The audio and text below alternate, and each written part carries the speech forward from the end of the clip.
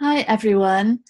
This is a topic request that's come in from Carol to look at the idea of the other being a mirror of the self.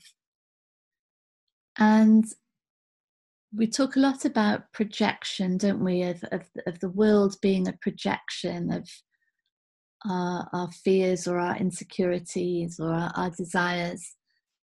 And it can look in that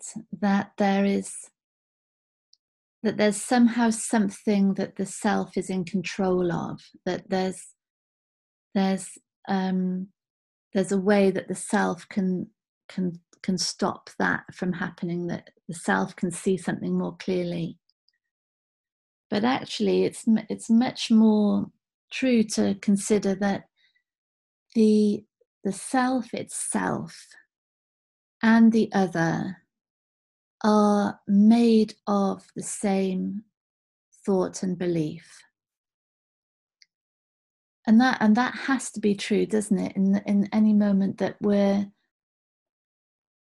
looking across at someone who looks separate from us, and everything that's thought about them in that moment, everything that's believed about them in that moment, is coming from the same understanding that any thought about ourself is coming from in that moment.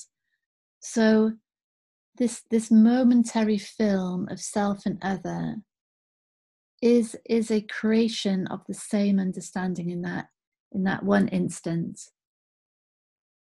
all made of the same beliefs, all made of the same thoughts, but it looks separate. So it looks like there's a me here and there's a them there. And that's why we talk about a mirror, because really, we look in a mirror and we see the face, we sort of see the face mirror image, so not exactly our face.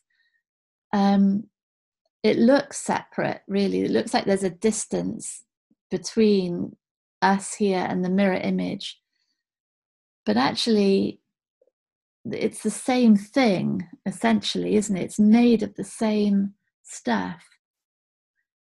And this becomes really interesting when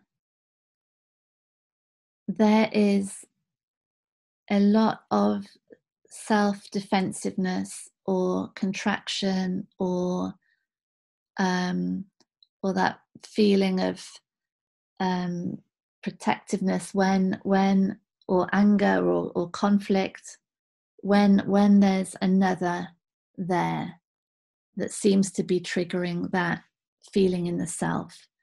Because whatever it is that's being perceived in the other is a reflection of whatever vulnerability or insecurity or part of the identity that is being threatened in the self. Isn't it? It's all made of the same stuff. So what we can start to see is that we can consider the other as objectively awful, like we've looked at with the Toxic People podcast, or objectively annoying, or objectively irritating, objectively challenging, but actually it's only in relation to whatever self-identity is being protected or defended here. Without that other, those qualities or irritations in the other wouldn't be noticed even, or wouldn't be reacted to at an emotional level. So that's the mirror thing that's going on. And so that contraction and defense that we feel in relation to another is a sign that there's an element of self-identity that's being threatened. And that's cool to see, because then instead of going straight into that whole film of how they are and what they do and how awful, it can start to become information about what's being believed, what's being understood, what's being thought. And that can be an enormous transformative space. In a way, these, as Byron Katie says, the people in our lives will press every button until it's seen, truly seen, who we are and who they are. And so these buttons are pressed over and over again. Relentlessly, they won't go. They'll continue happening until something is seen here. Something is understood differently.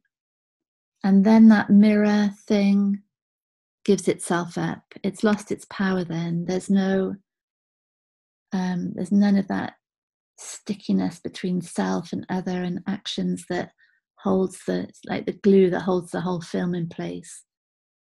When that's gone, then there's just words and appearances, and equally easy to still say, sorry, don't talk to me in that way, or I'm going to leave now, or whatever it is, but it's without that without that confusion. It just is from a space of understanding of what's true.